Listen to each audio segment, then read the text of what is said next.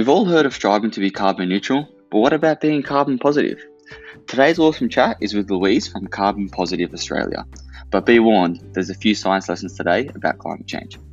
We discuss the work of Carbon Positive Australia, the importance of their work, as well as her love of trees. She really does love them a lot. But one of my favourite parts is when I ask if everyone can be carbon positive. Louise takes a glass half full approach and gives some fantastic tips that everyone can apply. I'm not going to lie, there were some times that I was just absorbing all the great information and I completely forgot that I had to interview Louise. It was a really great chat and I hope you enjoy the pod. So tell us a bit about Louise and your journey to Carbon Positive Australia. Well, that is quite a question, Jordan, because as you can probably tell from the accent, I'm not from around here. But I came out to Australia back in the early 2000s and lived here with my children, and then ended up back in the UK again for work purposes. But in 2015, I came back out and was living in the southwest of Western Australia and really spending time out in nature, a lot of time out in nature. And I had joined an organisation called Tree Sisters. And Tree Sisters were a group of UK women who wanted to reforest the tropics. And so since 2015, I was working for them and really connecting with the trees here in Western Australia. And when there was an opportunity for a role that came up to lead what was then Carbon Neutral Charitable Fund, I took it because I felt really strongly that I wanted to help plant trees here in Australia. So although it was great doing the tropical tree planting with Tree Sisters, an absolutely amazing organisation, I really got that sense that I needed to do something in my own backyard. So that's how I ended up coming to what is now Carbon Positive Australia. We changed the name, which I can talk about later, but we wanted to really put the emphasis on the trees as well as the carbon. Yeah, fascinating. And it sounds like, judging by your answer there, that your sort of journey to being, climate conscious was something that was spurred in Australia. Was it something that, back home in the UK that would really, sort of tickled your fancy, or was it something in Perth that really had a bit, I wouldn't say an epiphany, but maybe grew your appreciation for nature and how we should be protecting it? I think so. There's something hugely unique about particularly Western Australian, the ecosystems here. They are totally unique. And I think as well, over time, our role here in Australia, we've actually had a really big impact on the ground, in terms of tree clearing, in terms of our interaction with nature, and probably because, at some levels we haven't really understood it. We've kind of put Western models into an Australian context. And so I really wanted to put something back, to actually to do something in my role and in my life where I was maybe having an impact on trying to restore some of the things that maybe hadn't, gone as well in the past. Even though I personally, wasn't part of that, it still felt like, it was a really important thing to do to get trees in the ground and to. I mean, I don't know how much you know about Western Australia, but the wheatbelt area that we have here has become quite sick during. The land's got quite sick due to oversalination, land clearing. And so it's been really important for many organisations, not just Carbon Positive Australia, but many organisations to work to help increase soil fertility, restore the land, there. Yeah, okay, fascinating. And it's really cool to hear how much you know about Perth.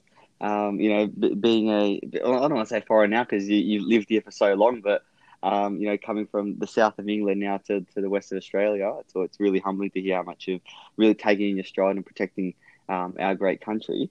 But just sort of moving forward now to Carbon Positive Australia, I'll be fairly honest with you, Louise. I hadn't heard about Carbon Positive Australia until yourself and Lauren reached out to me. So I'd love for you to just chat a bit more about Carbon Positive Australia, what the organisation stands for, what do you guys do, and most importantly, why it's a vital organisation that we should all be aware of. Absolutely. And, this is what I'm here to talk about, not myself, because actually I'm not very important in this story.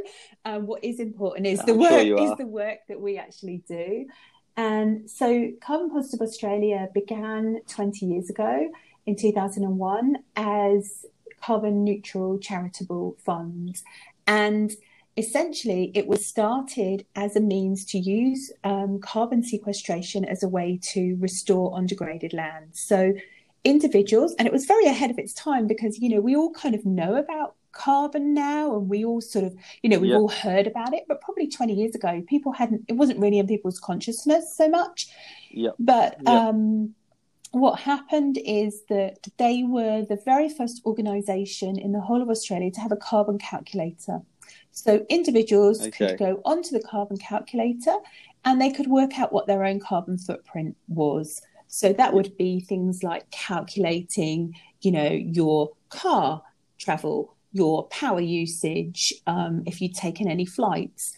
And then what they did was they said to people, well, this is the amount of carbon. And in order to offset that carbon, you have to plant this many trees.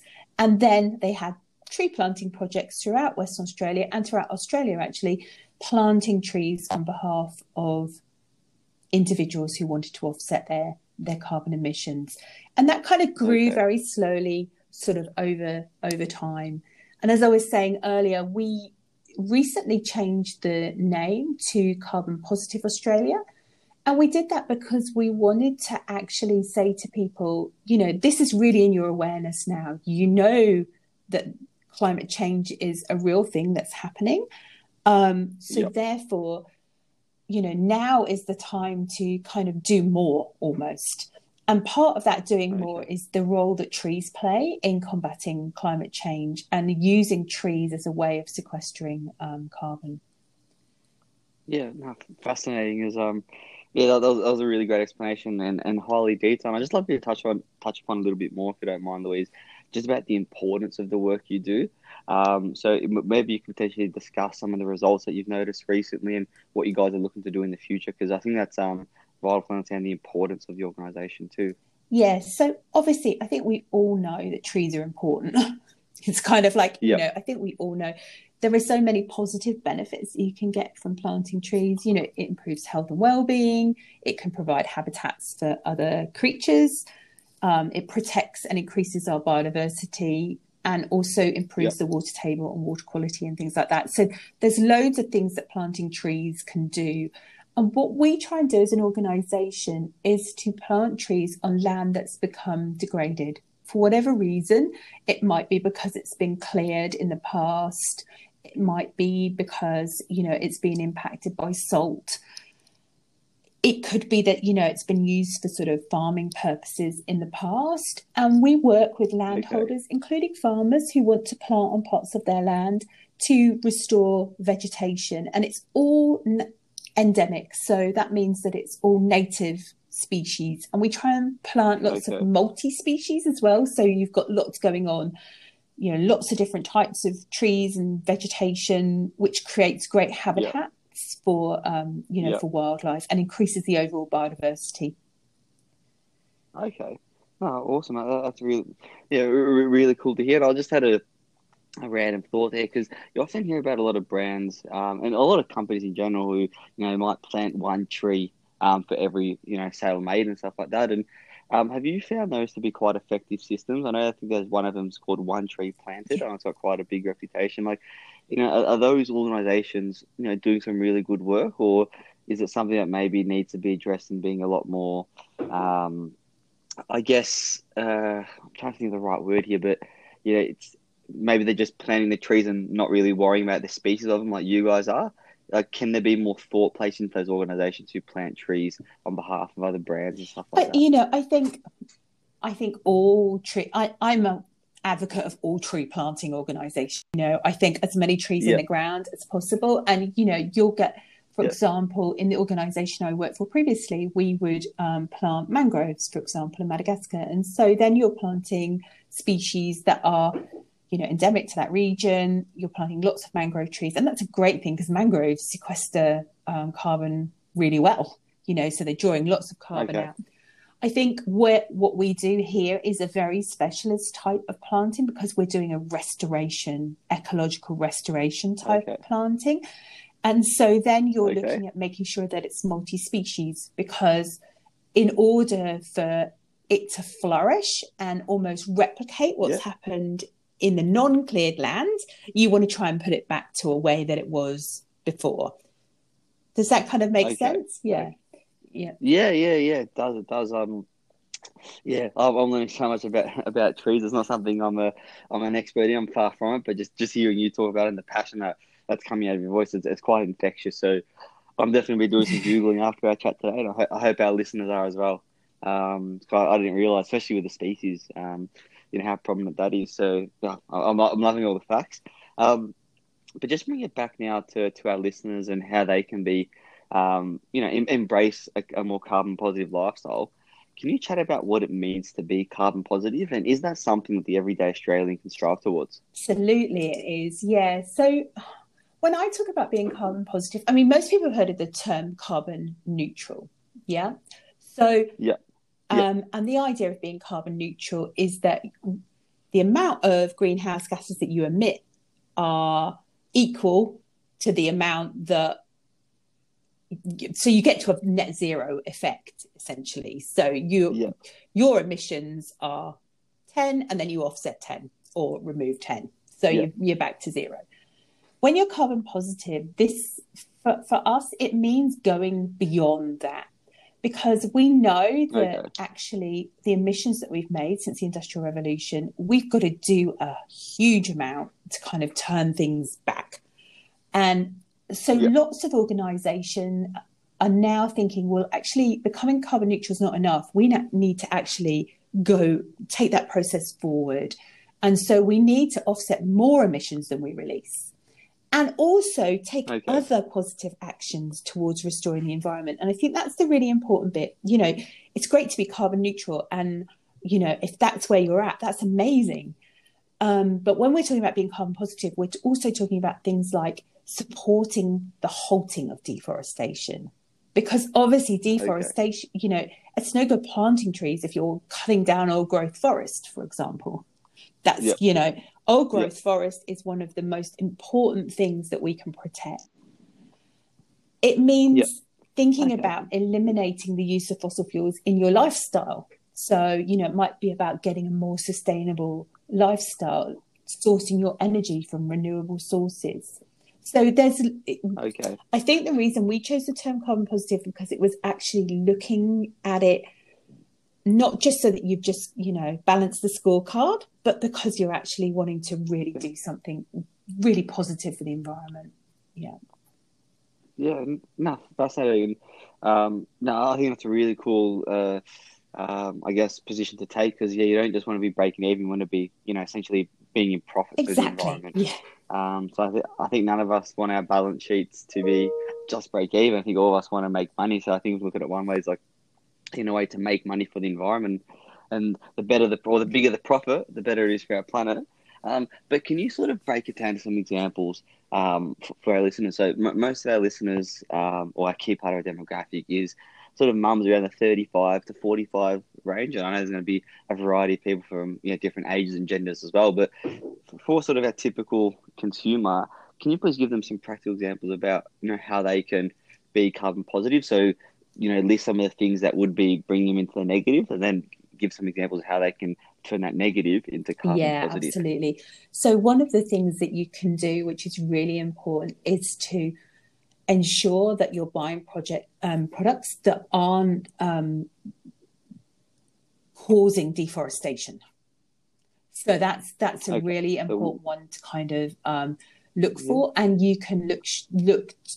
One of the great ways to do that, and I think it actually can be quite fun, is to find out where your products are coming from. What are you buying? Where's it coming from? And what's the process to get it to you?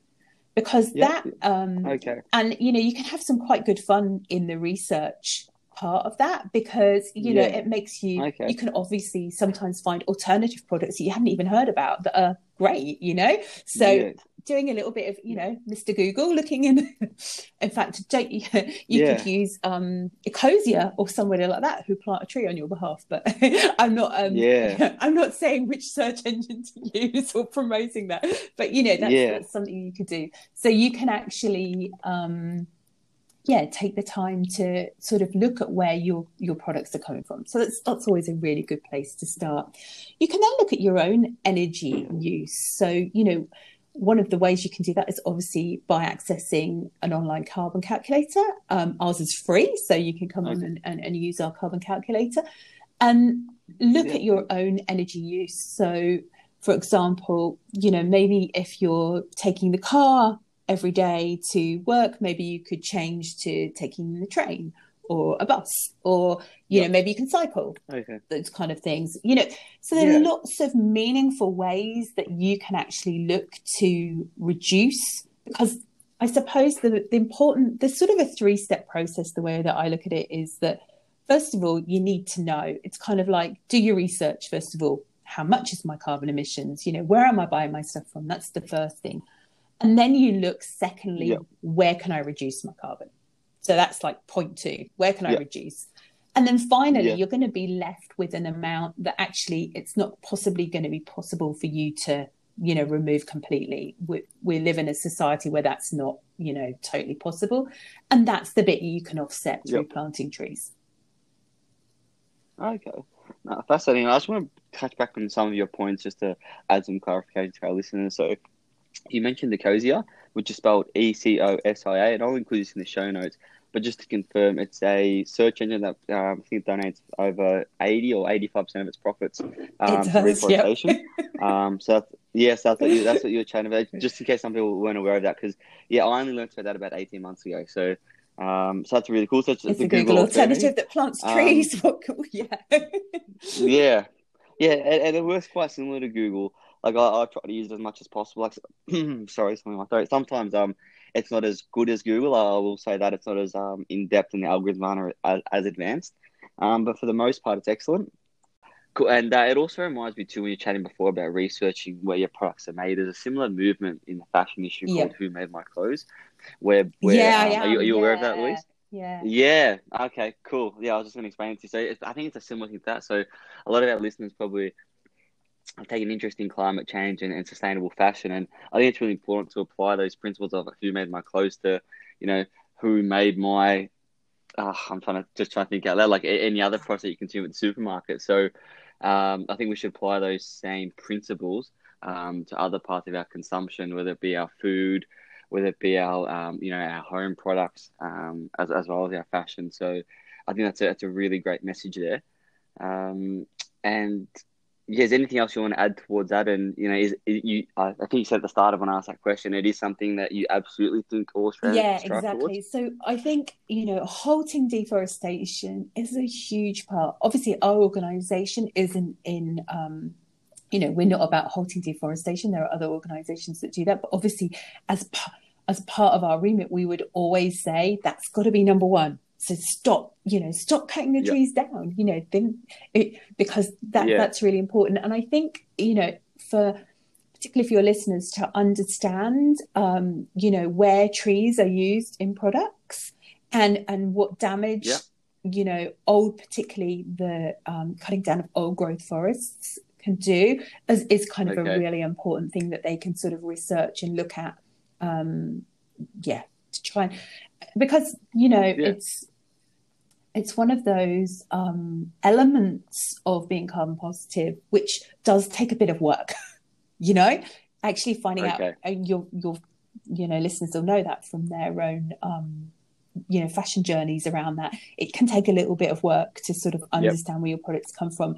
But once you've done that, you can feel really certain that actually you're taking really great steps on your sort of carbon positive journey. Yeah, no, fascinating. I appreciate you part of that being positive, about being carbon positive. I think we can all be a lot more glass half full about what we can do to save our planet. Now, just coming back to Carbon Positive Australia, can you tell us a bit about some of the projects that you're currently working on and why they're important Yeah, to your absolutely. goals? So we have a number of projects that we're working on currently. So the biggest project that we're doing at the Yep. moment is a partnership with Bush Heritage, which is at Uradi Reserve, which is near the Kalbarri Reserve in Western Australia. And this year we're going to be planting up to 750 hectares. Eventually, I'm hoping up to 1,350 hectares on the Uradi Reserve. This year we'll plant 277 hectares, and Uradi is such a special place. It has more than 500 plant species just in that one kind of area, which is quite amazing, isn't it? To think that. And of those, there's 5 that are actually nationally endangered or vulnerable. So by planting there, we're really helping to protect the future of, Western Australian ecosystems. So it's a really special a special project. So that's on Nanda country, which is, as I said, up near the Kalbarri part. So anyone who knows Western Australia will know, be able to put that on a map by kind of knowing where that is. We then are planting down in the southwest of Western Australia at a site called Tutunalup. And Tutunalup is near Lake Muir, and there is a whole project that's happening in that part of the world called the Gondwana Link. And so what's happening there is they're trying to replant previously cleared land and provide corridors across that whole area. And so this particular site will provide a vital part of that corridor planting. And it's great. It's a brilliant multi-species planting, so it'll encourage birds and wildlife. So it's fabulous from that perspective as well, because it's got great biodiversity impacts. Yep. We then have another project, which is not in Western Australia. You'll be pleased to hear it's another part of Australia. So we have a project at near Nimbin, which is going to be planting a multi-species planting for helping. It's called corridor planting. So what we mean by that is that there's 2 national parks, and we fill out the space between so that animals can move from one national park to another national park. And in this case, it's for koalas. Fantastic. And we all know how koalas were really impacted by the fires. Yeah, no, without a doubt. It sounds like you're going to have your work cut out for 2021. And I know it's hard to, explicitly measure the results of exactly, what will happen from this tree plan. But, what are you expecting to occur in the next maybe 3, 5, 10, and 50 years from the work that you're doing this year? So we're expecting to develop what's called canopy cover. So we expect the trees to grow, obviously, and provide a canopy. Then there's some understory, what they call understory planting, which goes underneath that. And what we expect then is for the area to kind of naturally regenerate itself as well. So once those trees go in, so we'd be looking that at some point in the future where we've planted will replicate what possibly was there prior to it being cleared. And we know that. So how do we know that that's possible? Well, we know that's possible because we do what's called monitoring. So we go out and we monitor for survival rates, and we monitor, how much carbon's been sequestered and all that kind of thing. But we also work with other organisations to measure, for example, how much bird life came back into the area. And then we compare that with, say, bird life in a national park that's not been, cleared in the past, or with sites where, restorations previously happened and it's been restored for a long while. And we look to see how many species of birds have come back in, because they're a really good indicator of how much biodiversity has come back in. Okay. Fascinating. So it seems like it's a lot more of a qualitative approach. Or not qualitative, I shouldn't say that, but it's more of a general thing as opposed to hitting certain KPIs, like I guess other businesses would target. Would I be correct in saying that? It's more of a structural approach as opposed to so what KPIs? we're trying to do is to so we obviously set ourselves goals of how many hectares we'd like to restore, but obviously it's dependent on how many donations we have come in from, organizations and individuals as to how much we can actually do on the ground. But I think, for us, what's a good measure of success? A good measure of success is high survival rates and canopy cover for the future. Those are, and obviously the amount of carbon that is sequestered. And remember as well, Jordan, we work on pretty degraded land. So we are often, at the cutting edge of research in terms of, what we plant where and how well that does. Okay. Oh, fantastic. And you've briefly touched on my next question with a few of the other answers by chatting about restoration, but you're able to elaborate upon why restoration is so important? Oh my gosh. I think it's one of those things that it's good for us. The climate crisis that we're kind of in isn't just a weather crisis. It's an extinction crisis as well. We are losing species. I think there was a recent David Attenborough, don't quote me, but there's a film where they talked about the number of species that are being lost. And it's just horrifying. And so restoration, good ecological restoration, really plays a part in protecting those endangered and vulnerable species. And that might be us too, Yeah.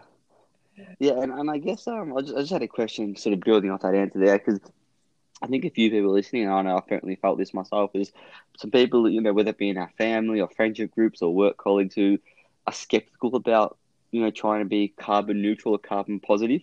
What would be some of your advice to people out there who are trying to convince, their circles around them to embrace a more climate conscious lifestyle? What are some things that that they should focus on? Because they've probably tried everything under the sun. And some people don't like to believe evidence. They like to believe their own opinion, which is frustrating. So, what message would you, share with our listeners who want to try share the message to other people? Like, what would you focus on? I never try and preach to the people that won't, that are not going to be converted. I'm not a preaching kind of person. Okay. So, and as an organisation, we're not a movement in that sense. What I would say is that taking practical action and showing the benefits of that practical action is the thing that, for most people, regardless of what you believe, when you see practical action on the ground and you see the impacts that has, you can't really deny it, can you? It's kind of, even if you're a huge denier, of climate change, and some people are, and, everyone's entitled to their opinion. It's when you see that species are not doing well, and you look at land that's not doing well, and then you compare that to land that is doing well with flourishing species, it's hard to then argue against why you would want to not do that. Yeah. No. But we're not a movement organisation, so I'm not, we're not trying to preach to anyone as to what they should do. What we do is help people who want to have really good impacts, get them through the work that we do. Yeah.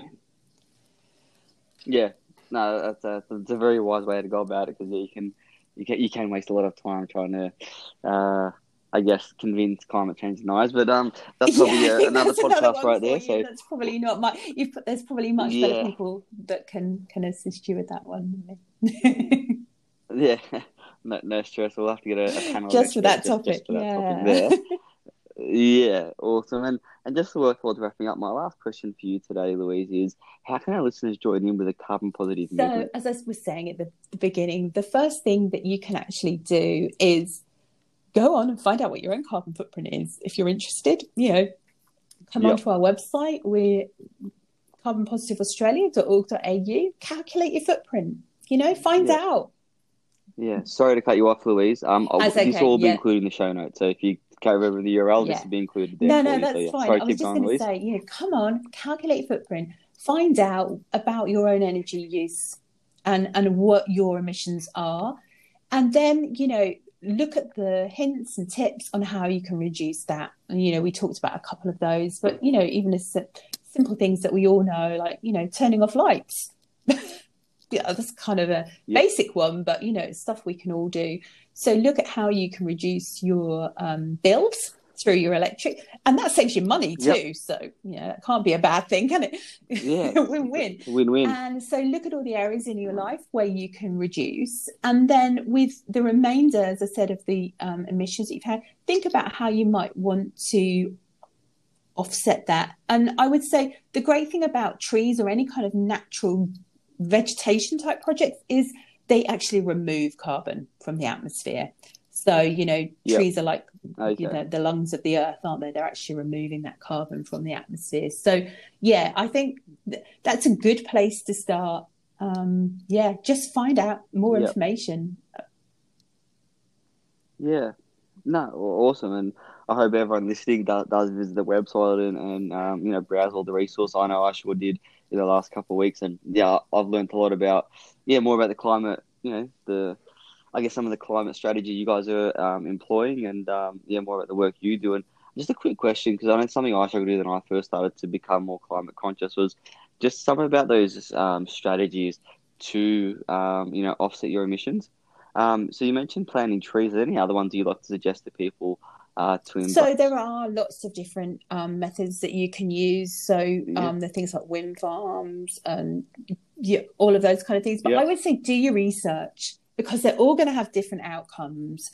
And so I think what you need, it's a bit like, you need to think about your own personal circumstances and how, what you'd like to achieve as the end result.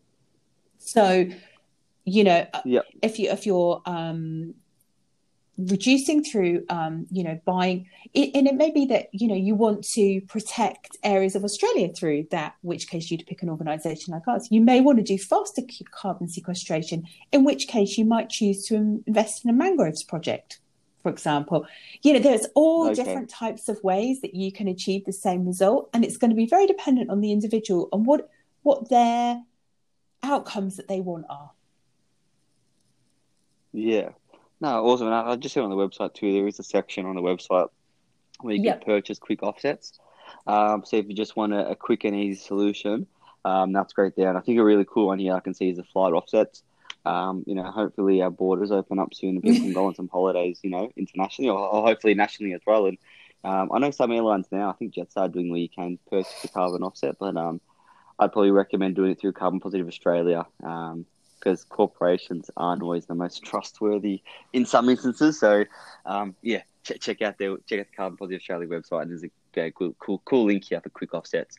But look, just to sort of wrap up, Louise, big thank you for your time today. It's been super educational. It's the first time we've really spoken about climate change this deep on the podcast.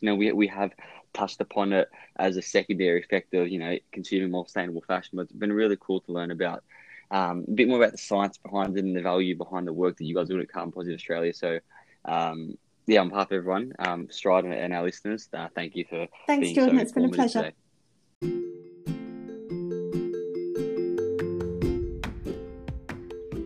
Thanks for listening to this episode. I really hope that you learned as much as I did. If you're loving the pod, then please leave a review because it really helps us grow and reach more people. And if you have any questions about anything we discussed on today's episode or just curious about something else, then please email me at jordan@stridestore.com.au. And lastly, don't forget to visit Stride today for your sustainable fashion and skincare needs. Have a wonderful day.